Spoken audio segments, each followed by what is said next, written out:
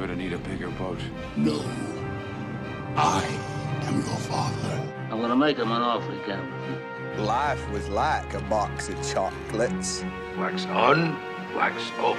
I see dead. Here's Johnny. He's alive! You can't handle the truth.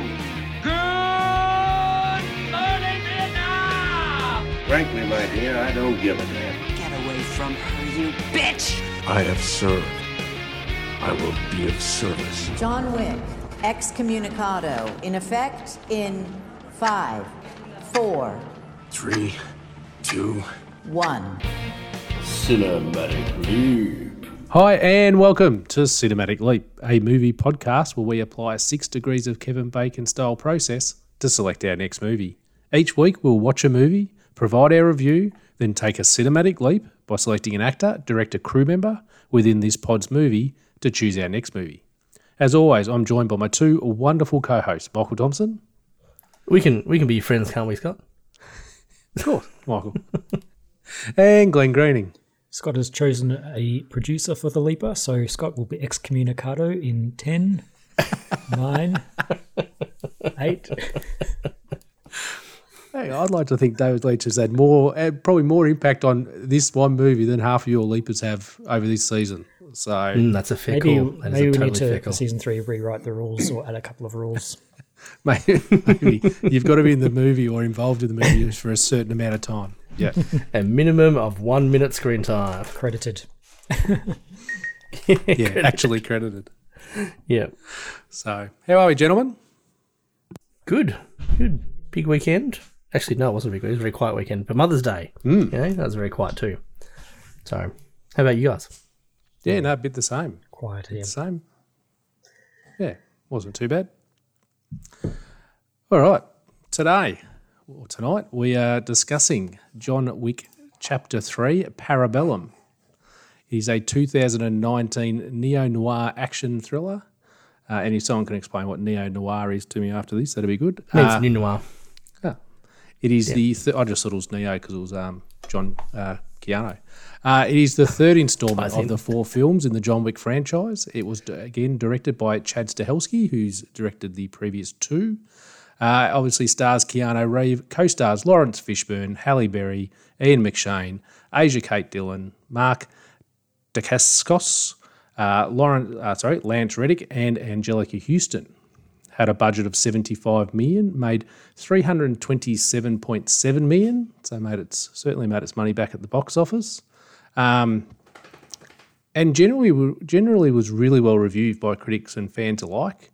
Most noting about its excellent fight choreography and the action set pieces. Rotten Tomatoes has an average score of 7.5 out of 10, Metacritic 73 out of 100, and IMDb 7.4 out of 10. Now, I chose the Leaper, David Leitch. Not going to lie, I had hoped to get Bullet Train. However, David Leitch, who was involved, he was due to direct John Wick 2, but chose to go to another movie. So he probably did some work on the film, yeah. So that's my theory. Which is probably more than Steven Spielberg did on He just happened to be there.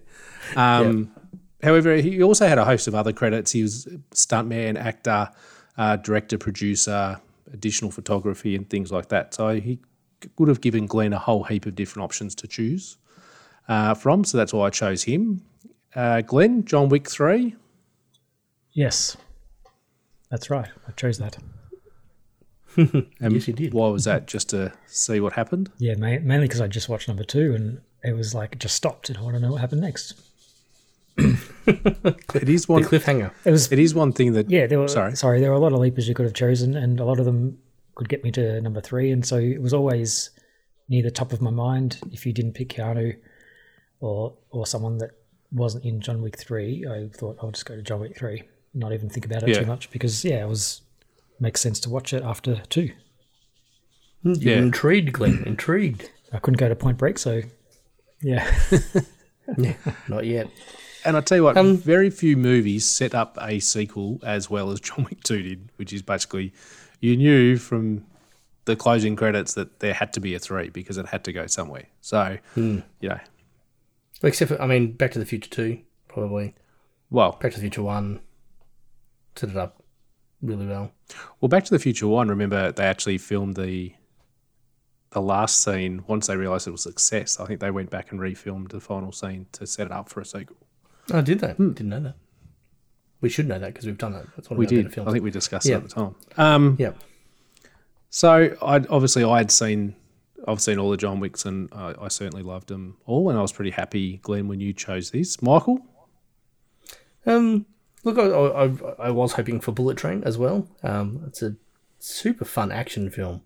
But yeah, like, I think John Wick is, the series, it's entertaining. It's a spectacle. Like, you're really just seeing those series of kind of fight scenes, and they keep you entertained. So I was kind of, oh yeah, let's do it. Yep. Now, Glenn, you hadn't obviously seen it.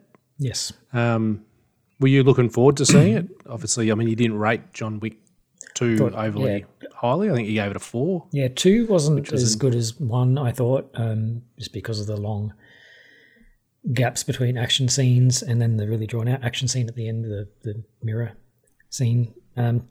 So that just made it a bit lower for me. But as a whole, the 2 movies, I still was interested in what happened next and the characters and invested in the world. And so, yeah, I was interested in number 3 to see where it went. I hadn't completely written it off.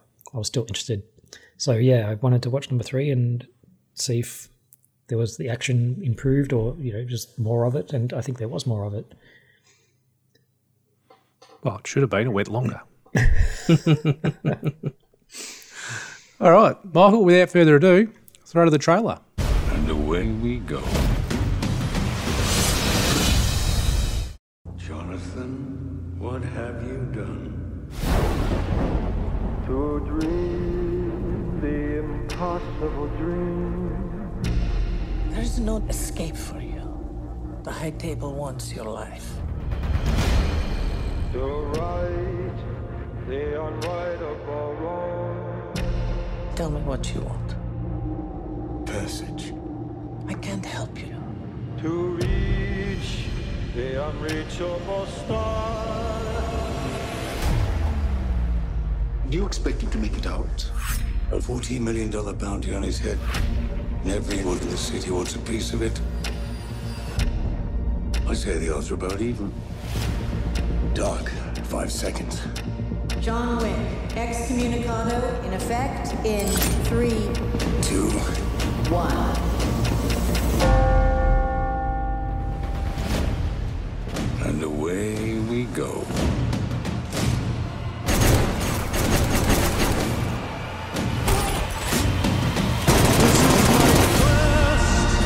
To follow that star, no matter how hopeless, no matter how far, to fight for the right, without question or pause, to be willing to march into hell for a heavenly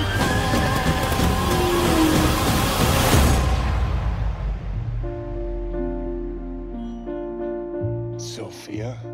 We're not going in like the old days. Just a conversation. Nothing's ever just a conversation with you, John. Reach the unreachable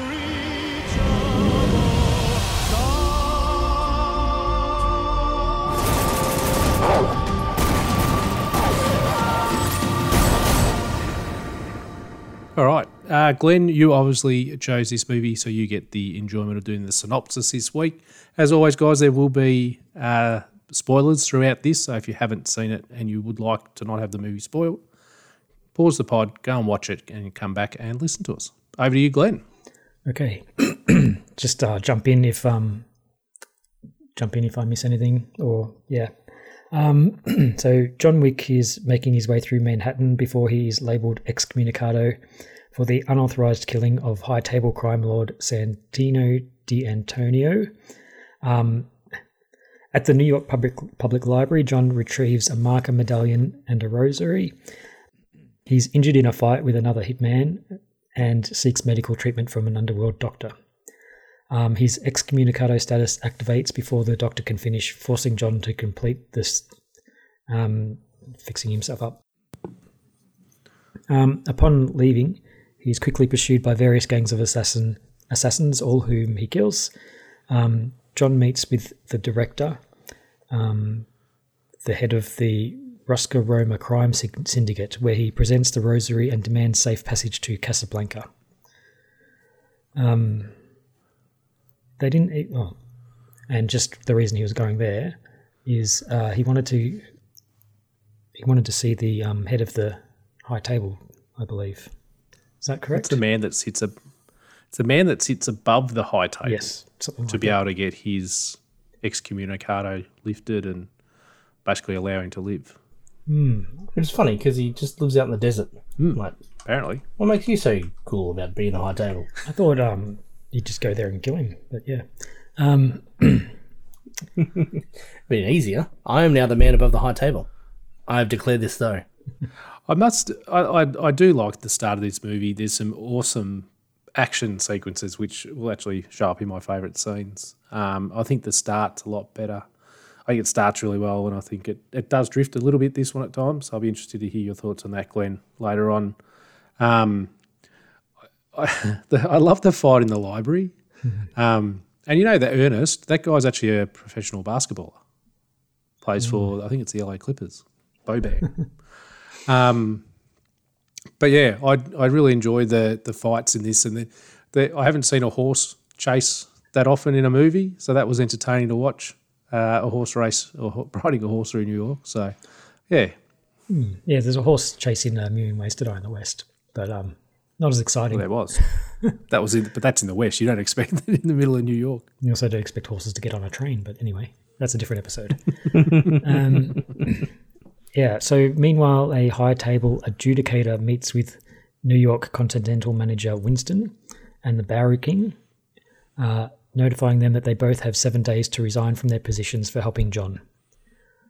The adjudicator enlists Zero, a Japanese assassin, and orders him to stab the director through both of her hands as penance for aiding John.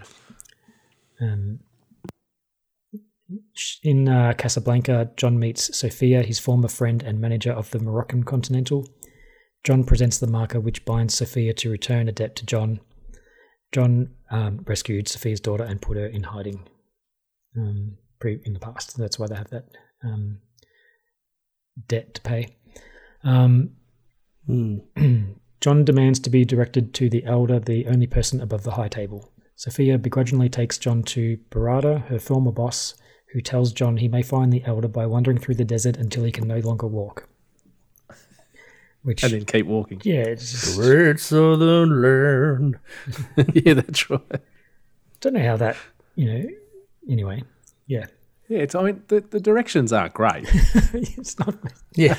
like really, go to you and just keep walking and they'll find you. Edge of the desert, follow the star, keep going. You can't walk anymore and then keep walking. Yeah. Can you send me a pin on Google or something? I mean, deserts are pretty big. Right, he's got like the little app like Find My Friend. Yeah. Find John Wick. Oh, that's right. And there's that fight scene with the dogs. And when Sophia refuses to give Barada one of her dogs, he shoots the dog. No. What type of breed is it? Belgian Malinois? Or is it French? I don't know. Malinois. I don't know. Anyway, he shoots the dog and hits its bulletproof vest. And the funny thing is, my wife refuses to watch John Wick because she's like, no, there's a dog that dies. I'm not watching John Wick. And then I said, do you want to watch John Wick 3 with me? She's like, not really. I said, don't worry. The dog died in the first one. There won't be more. She's like, there won't be a dog die in this, will there? And I said, no. And then the dog gets shot. And I thought it had died. But, And it's like, oh, my God. Yeah, that's unlucky. That's what he lived. Yeah. Yeah, that's a happy ending. It's okay. Yeah. And then the dog certainly took out his vengeance on everyone. God, they were angry dogs. They just were really well trained, weren't they? Went for the nuts. Like, Jesus. Yes. It's like, how did they just... shit. Reminded me of Hudson Hawk was like, Ball. Who trains their dog? What's the dog's name of that one? Like... I don't know. A nice Hudson Hawk reference, Michael. That's thank you. rare. Yeah, but it was though. Like, Fluffy Ball. What was that? I forgot. I don't know. I haven't seen that for Anyway, years. But yeah, I'll find that later. They fight their way out of the Casbah and drive into the desert. where she leaves John. 7 days later, the Adjudicator and Zero confront the Bowery King, who refuses to abdicate his position. In response, Zero's students slaughter his men while the Bowery King is slashed 7 times with a word that I can't say, but it's a sword, basically. Wakizashi. Anyway. Fluent. Meanwhile, John collapses in the desert, which means he's found the Elder, apparently, because... or the Elder has found him. Yes, well, he's brought to the Elder, and John states that he wants to live to keep the memory of the love he once had with his late wife. The Elder agrees to forgive John if he kills Winston and remains subservient to the High Table for the remainder of his life. And then he cuts off John's ring finger. Well, John has to cut it off himself. That's right, yes. Yep. John severs... And he doesn't even give him the finger, he gives him the ring. Like, I mean, surely that's part of the memory, John. Why would you give away your wedding ring? Well, I thought John was going to keep it, and the old bloke above the High Table was like, yoink, I'll take that. Yeah. I mean, you could have just taken the finger off, taken the ring off. It's easier. You took it off the wrong hand. I would have saved him my whole finger. You should have... Yeah. Like you could have said, John, take it off the other end, dude. It's like, dude, just slip it off. I don't want you to bloody up my desert table. It comes off the other end easily. You know, there's not enough water to clean out here. Well, then they cauterize it. Yeah.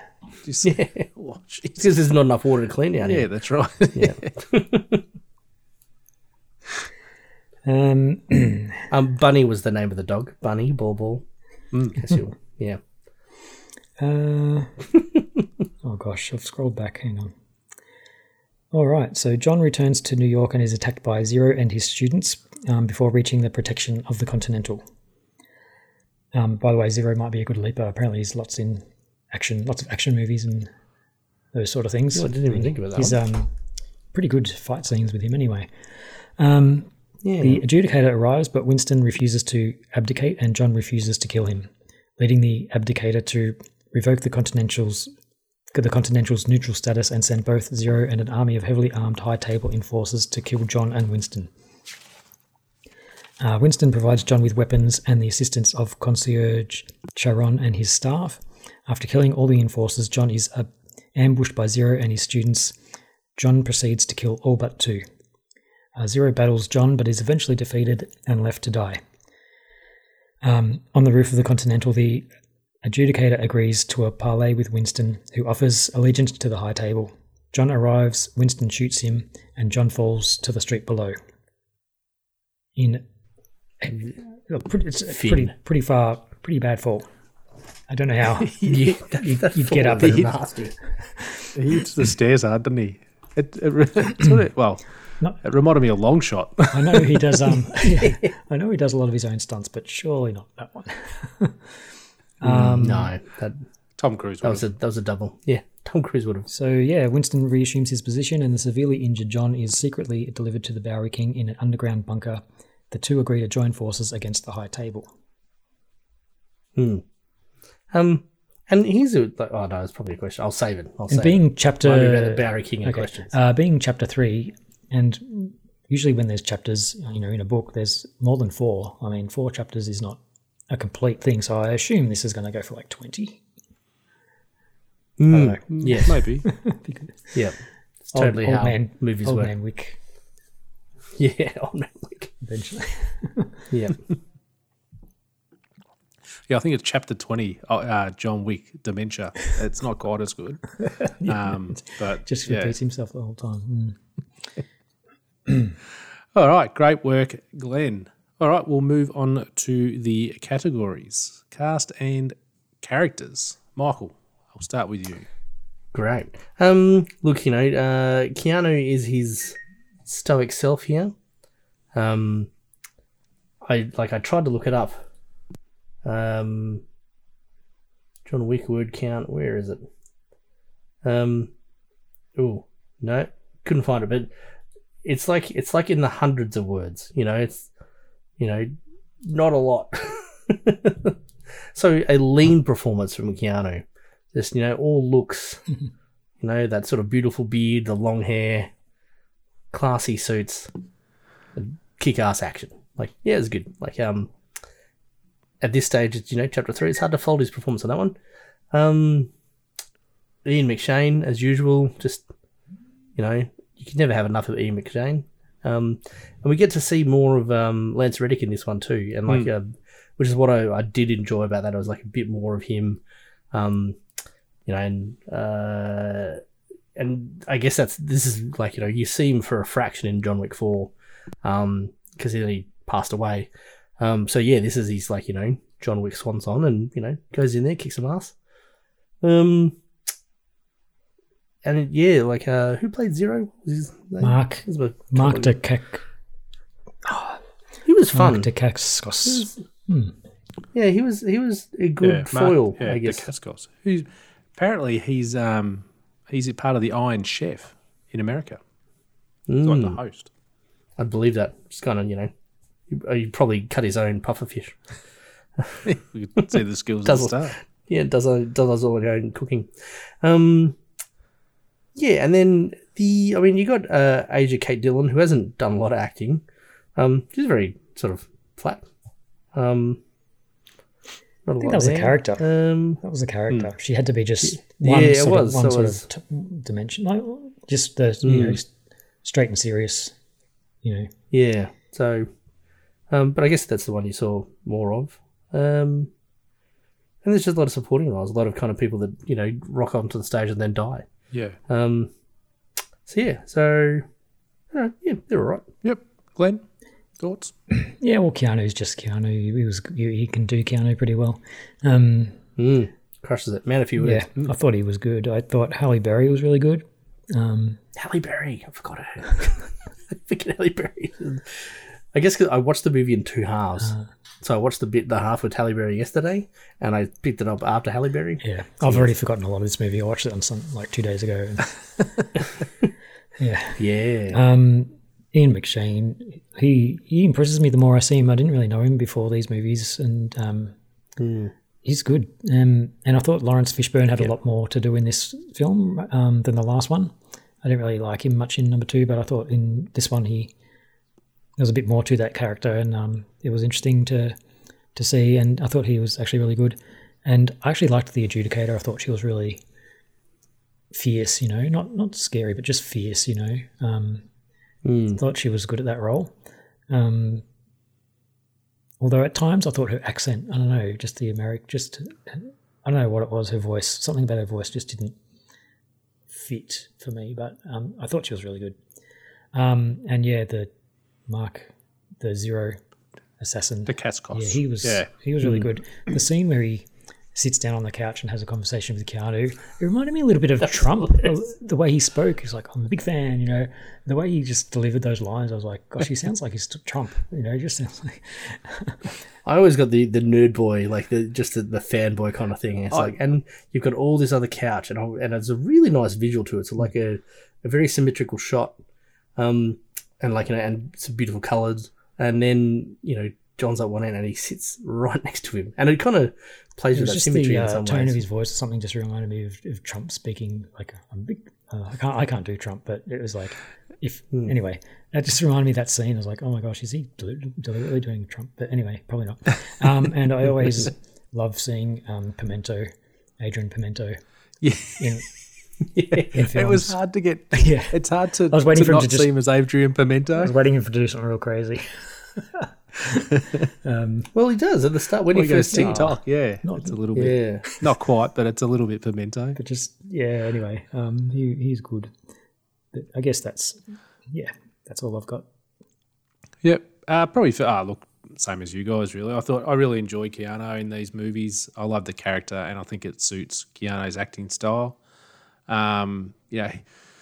He's a physical actor. He does a lot of his own stunts, and you can sort of feel it. I think when you're watching these movies, you can feel that it's always him involved, or a lot of the time it's him involved. Ian McShane, I think he's perfect for this role. Obviously the well-to-do Englishman that owns the Continental. I love his voice. I love the way he speaks, and I like too that we got a bit of a turn. I got a couple of turns from him throughout this movie. I do love it, where everyone's like at the end. There's just carnage. John Wick and Sharon are out there, and you've just got Winston just sitting back, just drinking his brandy behind, locking himself in his safe. I love that. And every time the door opens, he looks up like who's coming in, but pretty relaxed still. Lawrence Fishburne, I really enjoy Lawrence Fishburne as an actor, and I think he's a great foil in these movies for John Wick. He's a lot more outlandish and stuff like that, which I really enjoy. Halle Berry, really enjoyed her role in this. I mean, she wasn't in it long, but just a good kick-ass character. Had some really nice action sequences, and I really enjoyed her throughout this movie. Lance Reddick, as you said, Michael, was great that we got more of him and his roles expanded. Mark Dacascos, agree. I love that part where he geeks out next to John Wick. You know, you see like he's this really serious person throughout that, except when he finally sits next to him and it's like, I'm so excited to meet you. You know, you're John Wick and all this sort of stuff. And I just think the way he's able to change and the facial features that he has, it just and a few of them do that in the whole of that crew. Like there's the penultimate fight between him and Zero. Which is the two students. Yeah. And it's like, it's good to see Mr. Wick. And they just kicked his ass. And then, they kick his ass again. It's like, are you sure this is John Wick? Like, no, he's been retired for 5 years. He's got a tough gig. And then he kicks their butt. So yeah, I really liked him in this movie, that Mark Dacascos. And Asia Kate Dillon, I thought, and look, to me, that's just, she's obviously the adjudicator, and I just liked the way she was just that stony-faced person throughout the movie. I thought she played the role really well. Favourite scene? Glenn, I'll throw to you first. Good plan. I'm eating a lolly, but I'll try. Oh, do you want me to go? Okay, you go. Yeah, I've got less this time. So not the whole movie. I love the fight with Ernest at the start. I thought you'd appreciate it too, Glenn. One, it's in a library, and two, there's a really great use of a book. Basically smashes it 3 times into his mouth, then puts it on his neck and slams his head against it, and basically breaks his neck, which I... that was brutal. It's awesome. It's incredible. I love at the start where he gets chased into the weapons store, but I think it's several Asian gangsters. He basically makes his own gun, so it fits the ammunition to get... He's got, I think it's about a 5-minute sequence. We get a shootout, we get multiple punch-ons, we get a knife fight, we get an axe fight, we get someone gets stabbed in the eye with a knife, and then to finish it, John Wick throws an axe into somebody's head. So it's a fantastic sequence. It's something to be seen. So it's a great 5 minutes. And then not long after that, he gets chased by some Italian gangsters who first of all hit him with 2 cars. Then we get 2 kicks to the face by a horse to take out enemies, and then we get a great horse chase where John Wick's on a horse and they're on motorbikes, and somehow he gets through. So I reckon that sort of opening, it's probably about the opening 20, 25 minutes or so, is just excellent. It's impressive that's what the suspension of disbelief that it was stretched for you was the horse chase. Yeah, well, it's not surviving all the other sort of no. I mean, this guy gets hit by horse more chase cars in New York. and That's not okay. Everything else. Yeah. Look, it's not a scene, but the last 25 to 30 minutes is pretty rewatchable the whole way through. We talked about it before. I love the way the main villains seem to geek over John Wick. It's just a nice, funny moment, and then we get some really nice action fight scenes throughout where the choreography is fantastic, and it's there's all glass. They're surrounded by glass and all those sort of things, and I just think it's a really well played out sequence. And then we get the turn at the end where Winston shoots John Wick. Yeah, the bastard. Even after John's walked up there and it's like, "Are you here to kill me?" Is he? Yeah, and he doesn't. No, it's like. But I do have a question about that. So, Glenn, finished your lolly? Yes. Yes. Michael, when you're editing this podcast together, you could probably just replay everything Scott just said and just change it to my voice because he's basically said my favourite bits. I can't actually do the voice changing thing, right? So. Okay, well, here I go. I'll keep it brief. Library fight, knife fight, throwing knives everywhere, axe throw, horse kicking guy. that's my notes. I was going to expand on them, but I think Scott's already done that. But yeah, basically the same. I love a good library scene.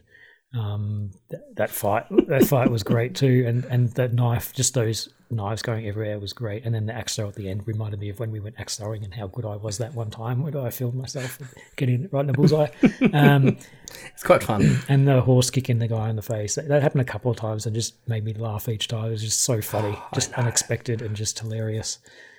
The thing I like most about that knife fight is, I swear, half the time they're just throwing knives. They're not even hitting them with the pointy end or anything. They're just basically getting hit with knives everywhere. There's knives flying everywhere. I don't think they're throwing them properly or trying to do anything major. It's just, it's just quite funny the way that works out. Yeah, it was a good start, like just full on, and really good. Yep. And I really liked that it didn't have a 45-minute thing after that with no action, because the action just sort of kept coming, which was good. I guess I'll go because it's up to me now. I think some of those big fight scenes, they're almost end of movie fights, each one of them.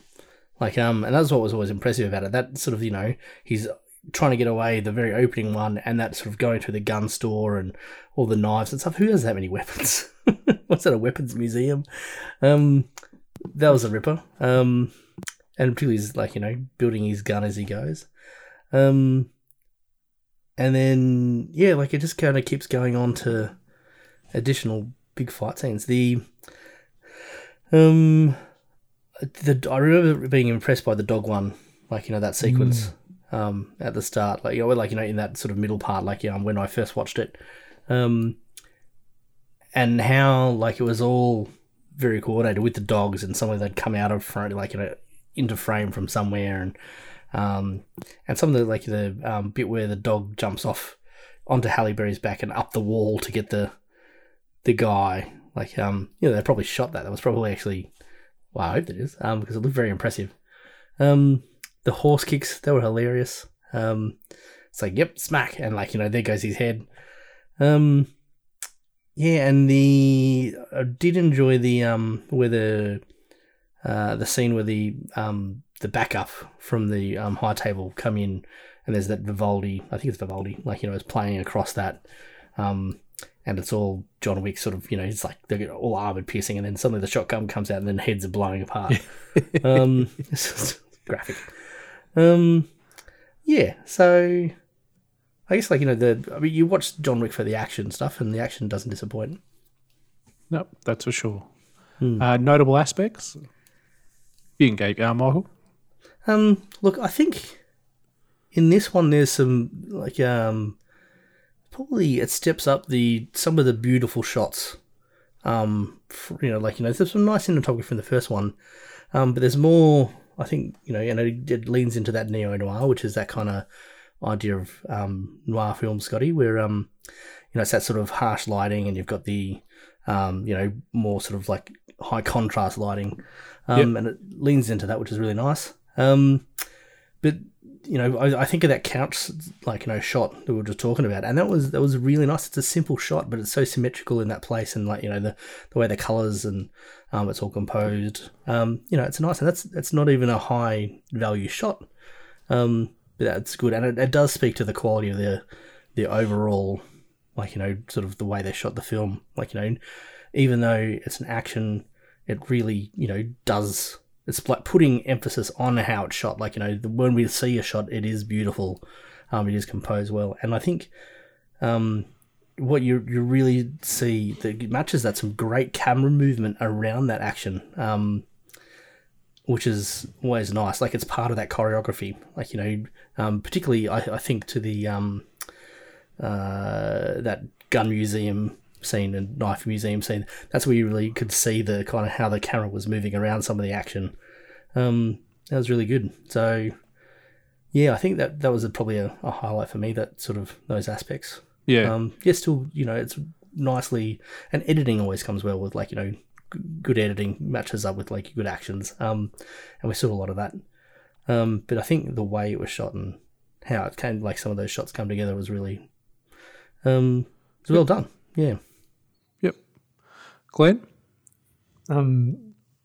Yeah, I don't know. My notable aspects are more questions, so I might save it for later. They're part for questions. They're part questions and they're part notable things I noticed. But one thing I will mention is are they tidbits? Because we also do questions, queries, tidbits. Yeah, maybe it comes under. Could be. Anyway, I did like the dog. I didn't mention before the dog fight. The dog scene with Halle Berry fighting as well was really good. Another really big action sequence I really liked. Didn't really like the drawn out scene of the glass cabinets fight where they're all smashing the glass cabinets, and I thought that went on a little bit too long. But we'll get to my questions about that a bit later. Yep. Well, it's funny you talk about because I really enjoyed that. Like, there's some actually really clever things in there too. Like particularly when we're first going into that, so those glass cabinets. And I wonder if it's kind of almost a match to the number 2 with the that was drawn out. How it's that got was like too long too. Yeah. Yeah. But that sequence has the ninjas. And like it had we see them earlier. I'm not sure if you saw it. There was I had to go back 10 seconds. But the guy is just standing there, like he's all in black and he's facing away, and the camera is pulling back through those glass cabinets, and the guy is standing back, and then you see the other guy just like you because you're focused usually on the other part of the action. He turns around and steps in, so it's like, oh, was he there the whole time? And like, yeah, you go back and you're watching that spot, and you can see the back of him. He's just in between the two cabinets. And then he's there. I thought that was kind of the ninjas were well done, and I did actually enjoy the sequence, that penultimate sequence part too, with the kind of the character stuff there, like big fans, it's fight, but it's like they're beaten and they just go and like, I think that was the better fight than Zero, like in terms of the the interaction. Yeah. And again, John Wick let him live. Showed a professional courtesy, dare I say. Yeah. Didn't put a knife into his aorta or anything. So for me, I mentioned it from the start. I like the way that it starts straight on from number 2. There really is no time in between.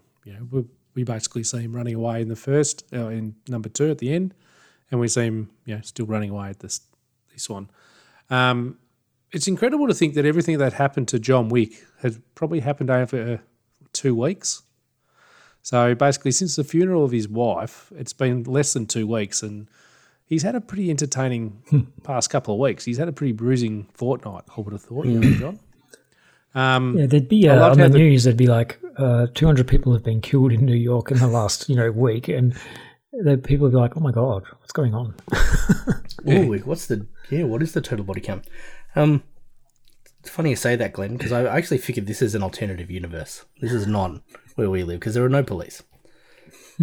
Everyone is under the table. Because the cabbie takes a gold. No problem, Mr. Wick. Just happened to be that driver. That was actually one of my questions for later on. How did the taxi bloke know him?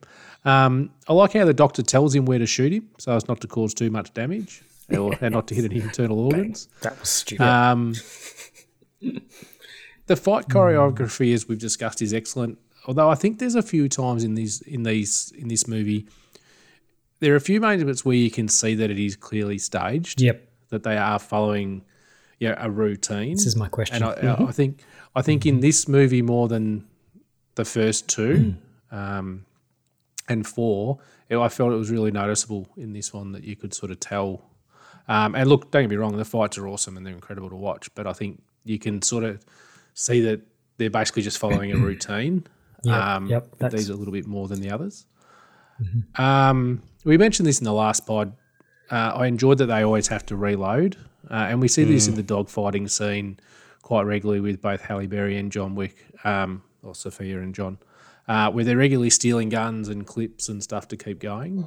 And it feels very much like a video game. That whole sequence really does feel like you're playing a video game. So I wonder if there is a video game. We should find that. I think there is. I could be John Wick. Well, I think the John Wick house is in Fortnite. Okay. But yeah, he's like, we got to see him with a shotgun a bit more this time, and he is just smooth in how he puts that in. Oh, the way he reloads it. Yeah, that's it's like wow.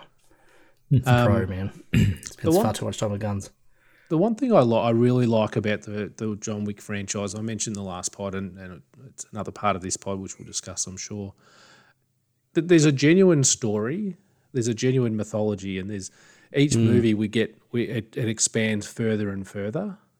And I really like the way they do that. I just think it's not like the old 80s action movie where there's a bit of a storyline that he's basically got to get from A to B and kill someone. Like, there's a genuine story behind this, and we keep getting in this universe. It just keeps expanding, and we keep learning, getting fed more bits of little information, which I just think it's just so well written and so well done. Last couple, so many people had so many chances to kill John Wick in this movie. I mean, I think we discussed it in John Wick 2, that there would have been opportunities to kill him. So many people had chances to kill John Wick in this movie and didn't. Well, yeah, half the time it's like, the people and I guess they've got guns, so it's like, let's not get too close. But if they were a bit closer, like there's a scene where he's in a part and it feels like the sewer, or like, it's in the basement of the hotel, and there's these dudes John Wick is facing away, and then you can see them come in the background, and then they fire and they clearly miss him, and then he kind of dives away. If they just waited and got closer, they could, point blank range. Like, they could have gone bang, bang, bang, bang, ha, I got John Wick. Yeah. And I have another question around that too. There's an interesting one. And lastly, I just think the movie moves at a pretty good pace throughout, even though it is a little bit longer than the previous two. It didn't really feel like it. So I think they're well paced.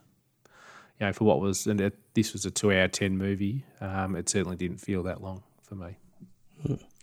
So, yeah. All right. Questions, queries, tidbits. Oh, just one more thing I liked. I just remembered. The guys that he was shooting that had the bulletproof suits on and helmets and everything, so he had to just get them in the neck each time. That was pretty good. Sorry, I just remembered that.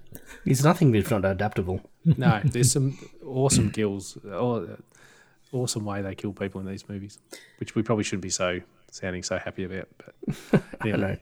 I know. I've become desensitized to violence, I think. I was watching this stuff, I was like, oh yeah, bang, bang, bang. Ooh, horse kick. It's like, oh my God, 50 other people just died up until this point. Go horse kick. Yeah.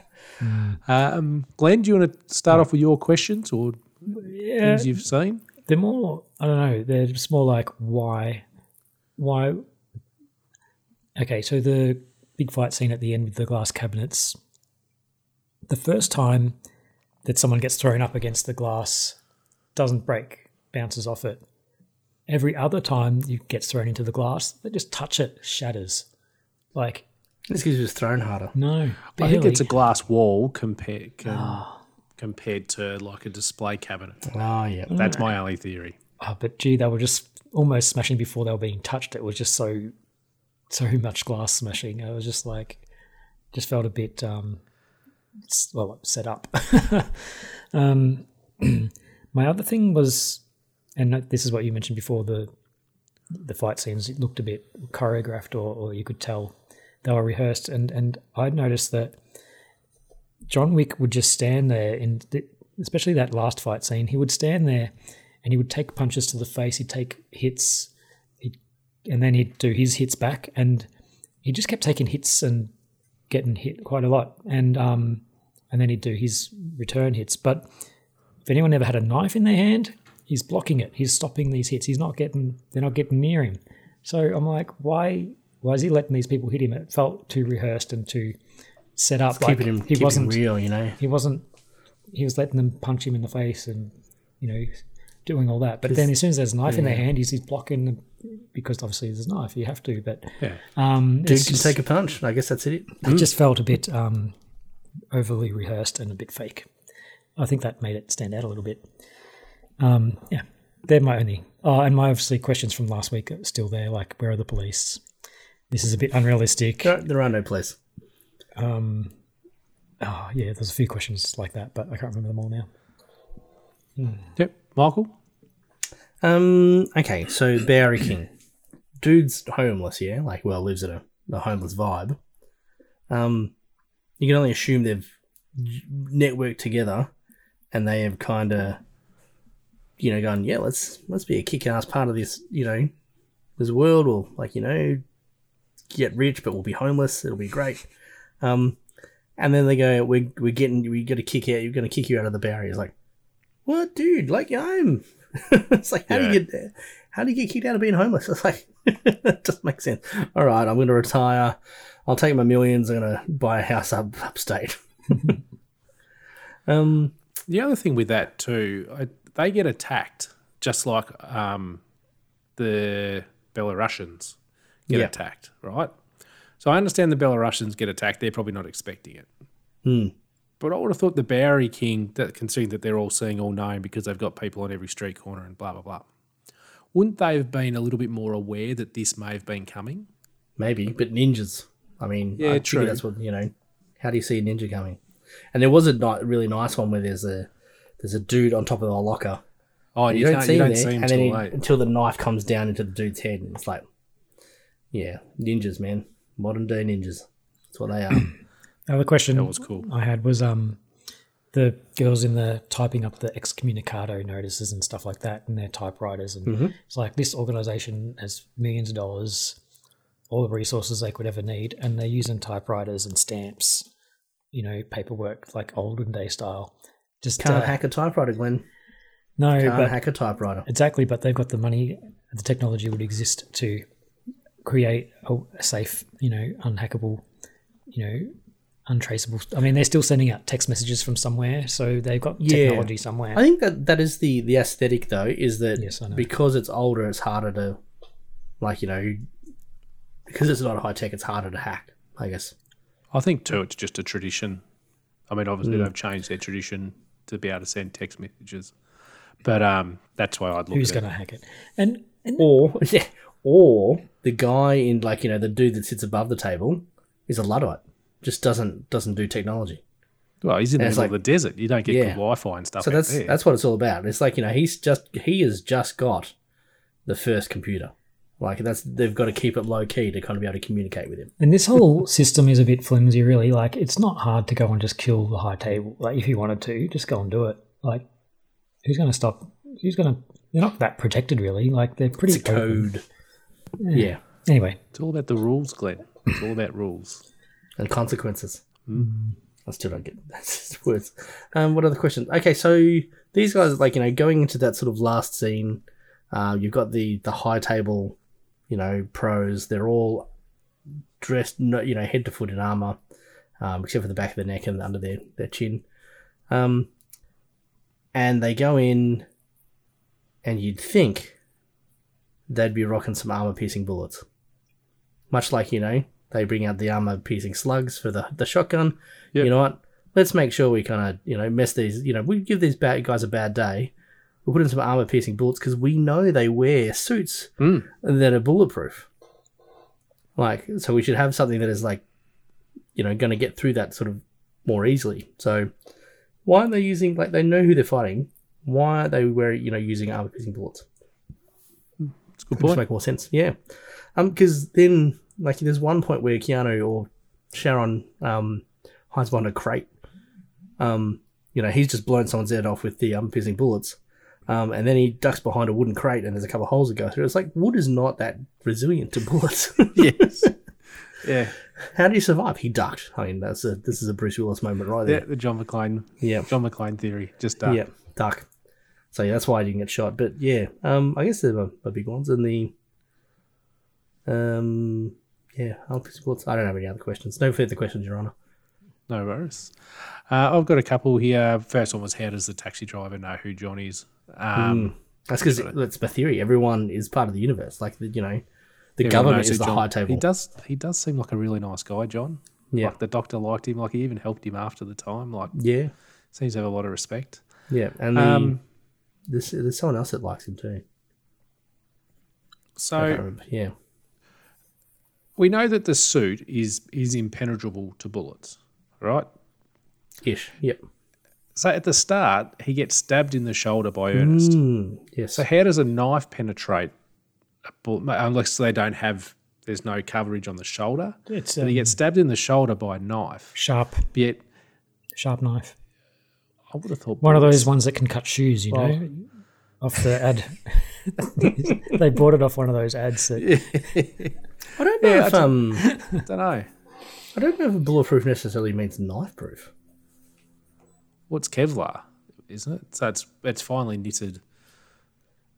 Well, I mean, bulletproof vest. But I guess the point, like usually they're rounded though, and they kind of, it hits and it absorbs the impact, whereas a knife kind of hits that sort of point. There's probably way more experts out in the world that kind of could explain that. If someone could know, if someone could email us at cinematicleap@gmail.com, that'd be good. Yeah.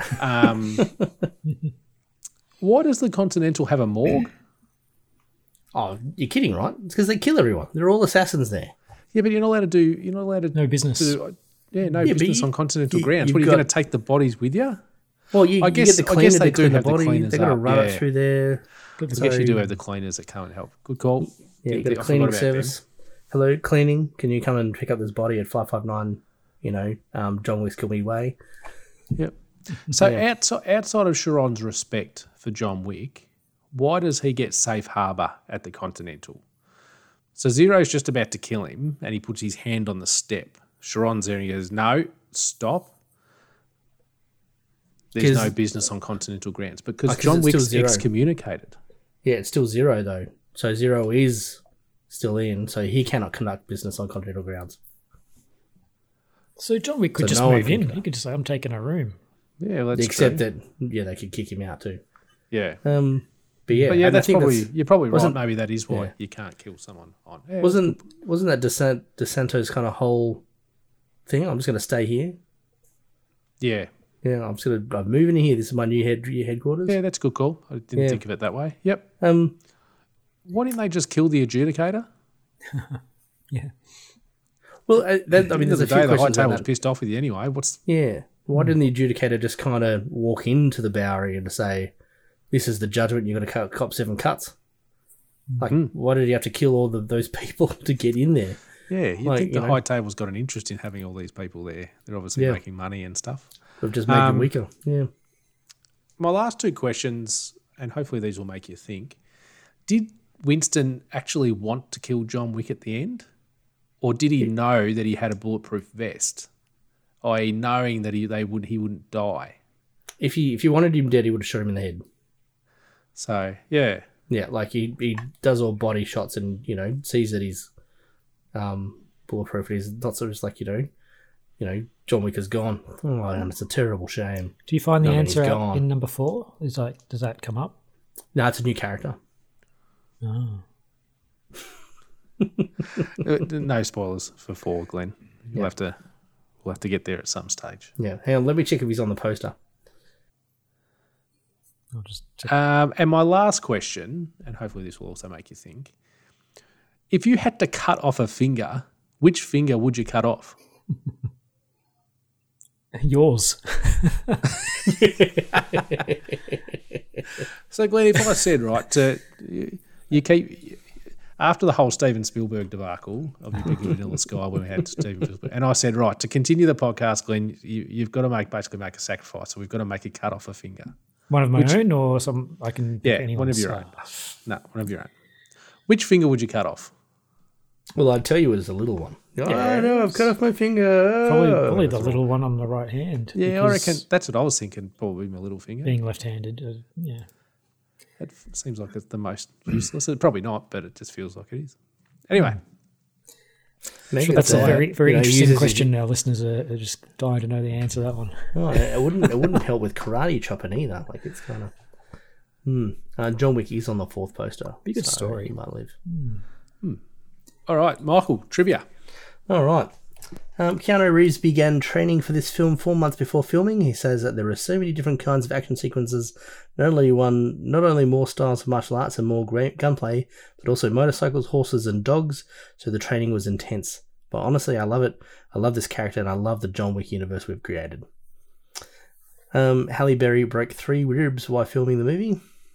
Her own? Or... Yeah, no, somebody else's ribs. Oh, okay. No, her ribs. Good one, Glenn.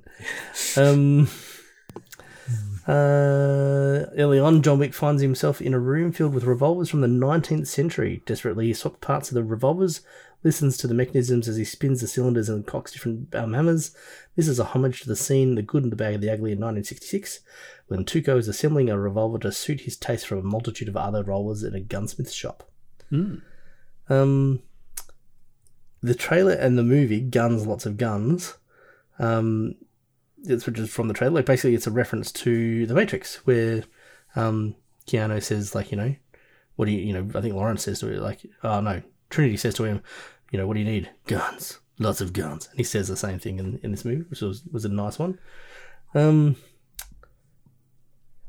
Keanu Reeves was asked if he did his own stunts when John Wick was hit by the cars, and he responded by saying, well, I would have, but hospital. I could have maybe done it once, but then it would have been it for me.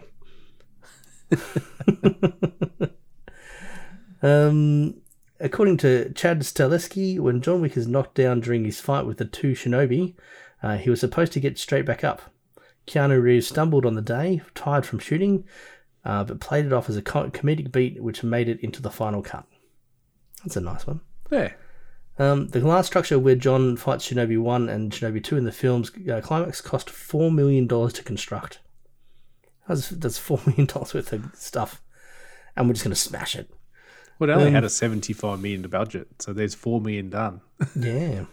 Wow. According to Rotten Tomatoes, John Wick kills 94 people in this film.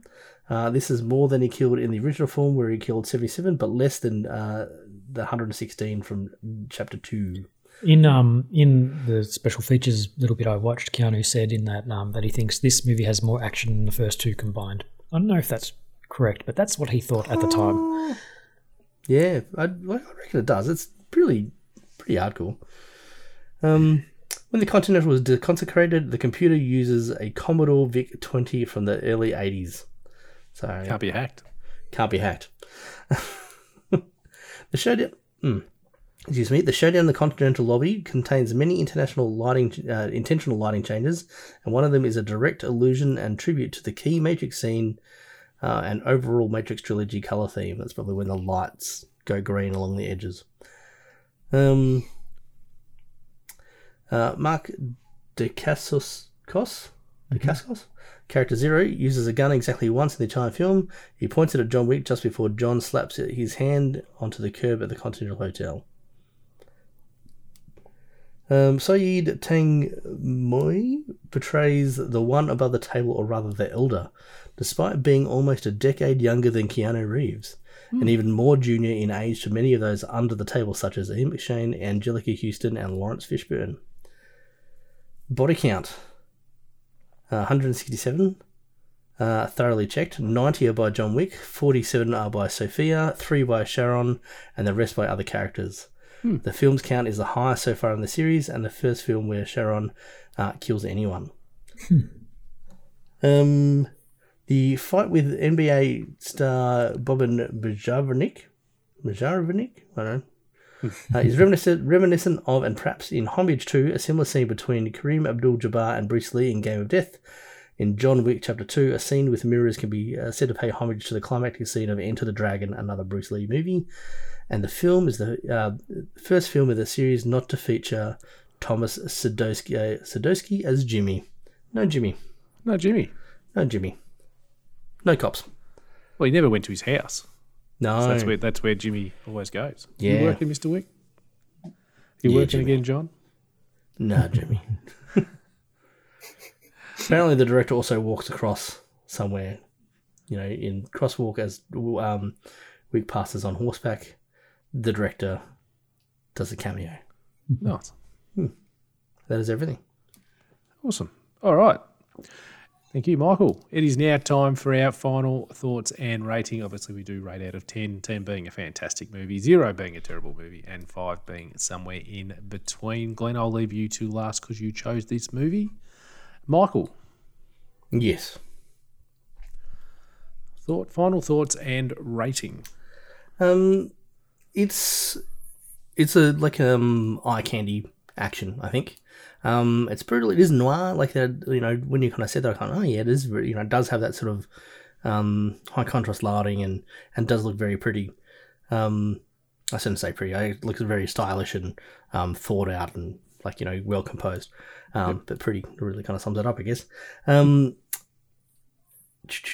And yeah, like, so it looks stunning, and it's lots of great action sequences, but there's not a, you can get, I don't know, sometimes like it's easy to kind of look away in terms of like, you know, you're watching it and it's like, oh, what's this over here? Particularly if you're not watching it singly on a big screen, which I wasn't. You know, because the action is kind of, I mean, I don't want to say repetitive, like it looks stunning, but you're kind of seeing so much of it. Like it's because you're like the diet of it in this film is so much. You know, you're not missing too much if you look away because you're going to see the similar sort of action again. That said, it is a spectacle. I always like that sort of aspect around these films. It's fun to watch. You know, Keanu says so little, but it's, you know, still so cool, and Ian McShane. So I think for me, it's still around that 7.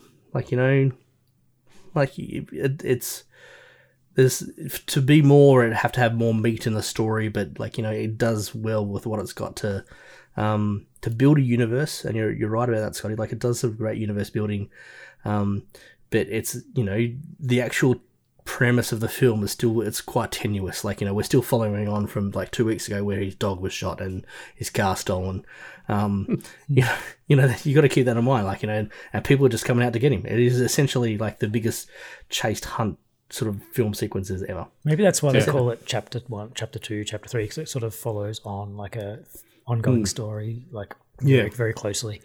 The thing about looking away for a second, I looked away for a second and missed that horse kick the first time, and I was like, "Oh my god, did that kill?" And I had to rewind. Like I went back and like, "Oh my god, that horse kicked him." So that was a really quick one that you can't look away from.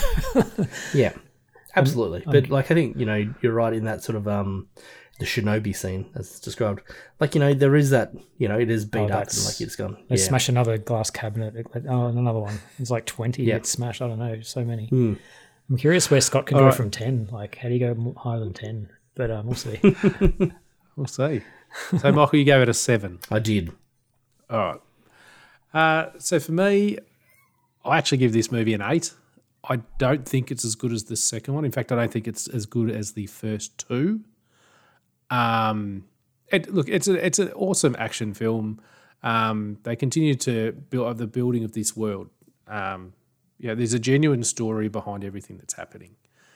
We get some great action sequences, as we discussed, some excellent fights, and some really fun and cool kills. As I said, I don't think it's as good as the first 2, but it's still a really, really bloody good film. So for me, it's an 8. Glenn?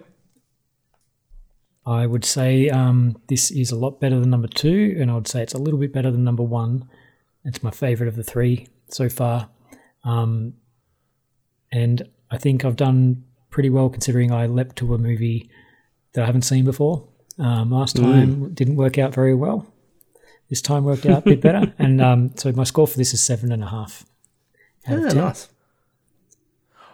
I'm curious as to why you think it's better than the second one. Because it's very similar in the way that you have good fight action sequences at the start. We have world building throughout the middle with a couple of fight scenes and action sequences, and then a big action sequence at the end. This one's pretty much exactly the same. I don't think so, though. Like, I think it does have more action in it.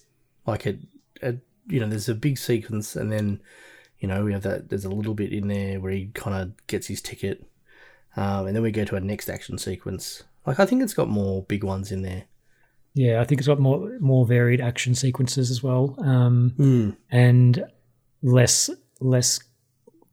talking between action, like less scenes of just no action.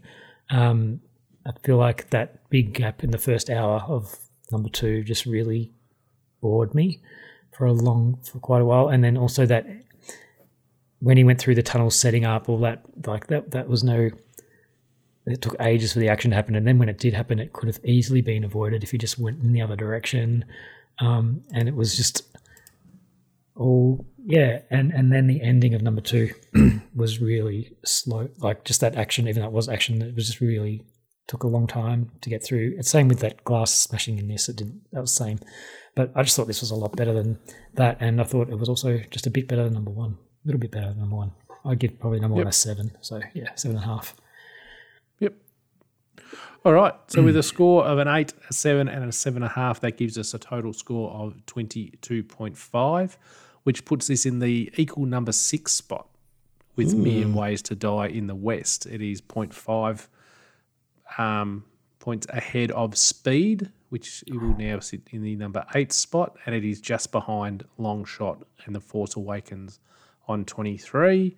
Our top 3 this season are still Scream on 28, Baby Driver on 26.5, and Indiana Jones and the Last Crusade on 23.5. All right. Socials, obviously, we can be found on Spotify, Audible, Apple Podcasts, Google Podcasts. The easiest way to find us is on our fantastic website, cinematicleap.com. Thank you, Glenn, for getting that set up. It looks awesome. And if somebody wants to send us an email, is it cinematicleap@gmail.com, Glenn? Yeah, but I haven't checked it in a little while. But yeah, that's it. Obviously, if there is a platform that you would like us to be on, please drop us a line. We are on Twitter @CinematicLeap is our handle. Or you can just search us on Facebook @CinematicLeap. Obviously, we do ask if you can to please rate our podcast and put some comments in if you would like. Obviously, the more people to rate, the more likely people are to find us, which is what we'd like to happen. Other than that, it's now time for our Michael Cinematic Leap. All right, so Glenn gets to sit this one out. Which is probably a relief to both me and Michael. Oh man, just joking, Glenn. Just joking. We've got a bit more combative in season 2, haven't we? We're quite friendly in season 1, but it seems to be a bit more combative now. Because I've just gone crazy every time. Michael, I'll just give you, except for this time, an idea for a leaper. I don't know if you thought of Angelica Houston is an interesting one because there's a good variety there. I did Anyway, think I did look at Angelica and I've just gone. I haven't looked at any of hers. Maybe. I didn't realise that was a lot her of the credits. I didn't realise that was even. Yeah, she plays in a lot of these sort of I don't know who was that? Wes Anderson. Yeah, and like he's a really talented and interesting filmmaker. So I'm tempted. We'll see. But All right. I'll leave it with you. I'll sit out. Yeah. Okay. Look, I've been, throughout this pod, I've been kind of, looking at my letterbox, just going, who am I going to pick? Keanu's in there, but Keanu's already, Scott has already said, Point Break. And I'm going, Point Break was all right, but I don't know if I'll watch that. Well, you're angry that I didn't pick Point Break. Well, I mean, just because you picked Knock Knock. you set a low bar. And I thought Angelica Houston, but I thought, and I suppose coming off some big actions, I should go with that. So it's been a really tough one to pick. I was really sitting on Halle Berry for a while there. And she's got some great films, and there's a couple that I'd really like to do in there. But an opportunity presented itself to really. Of course it did. Yeah, it did. Is it like a systems engineer? No, it is not a systems engineer. She has a prolific amount of movies to. I was actually, and Scott mentioned I could probably get to V for Vendetta, and I imagine that was through Chad Stahelski. That was, yep. Yeah. And I thought about him for a minute. No, but I'm going to go with Heidi Moneymaker, who is a stunt person. And she has a prolific amount of movie credits to her name, particularly in the stunt area. And Scott is going to blow his mind. Holy crap! The casting person has a bullet train. On the casting. Well, we missed that. But I mean, I guess I'm just going to describe this. I'm looking at this this tablet page, and it is superhero movie after superhero movie. There does seem to be a lot of superhero movies. There's so many, and there's I know there's a couple in that you might actually pick, but Heidi has worked on some some big Marvel movies: Avengers Endgame, Avengers Infinity War. I tell you what, just stop talking, Michael. I'm not going to pick a superhero movie. I know you won't. It's actually out of 2 that I'm going to choose. Back to John Wick 2 again, another 10. And actually, one of my favourite films is in there too. So the first one that stood out to me, and is The Expendables. Oh, yep. Just because I think it'd be Oh, it's just a trash comedy action. It's just a fantastic film. It has got all the classics. It's got Stallone, it's got Schwarzenegger, it's got Statham, Jet Li, Dolph Lundgren. It's just absolutely full of awesome actors. But I think there's a rule that we've always tried to have, that if you're going to go, if there's a movie there with our spirit animal, Nicolas Cage, you've probably got to head to that. No, it's not a rule. So for that, we're going National Treasure. Yeah, I knew that's where you'd want to go, Michael. Well, I could have gone. I looked at her list of films, and I thought, you can't. Like, I could have given this to Glenn. You can't fuck this up. We've thought that a couple of times. We have, but like this one was like so overwhelming. And Bird Box is like, yeah. And look, I would have been interested to actually look at that. I haven't seen that film. Do I change? So yeah, like, and it was she's just got such a big array of different films that are like a lot of action, but a lot of kind of different ones and lots of genres. And I thought, she'll be very interesting. So I'm not unhappy with National Treasure. That's a fun film. No, I do. It's a movie that I've watched in the past and I've enjoyed. So it'd be good to sit back and watch it maybe with a more critical eye. And a beer, critical eye and a beer. Sounds good. All right, people. Thank you for listening. Obviously, we will join you next time when we're discussing the Nick Cage action film, adventure comedy film, action, probably adventure film, adventure. National Treasure. Adventure. Thank you. Take the Chevy to the levee. And like that, he's gone. In case I don't see ya, good afternoon, good evening, and good night. That's it, man. Game over, man. It's game over. Cinematic Leap.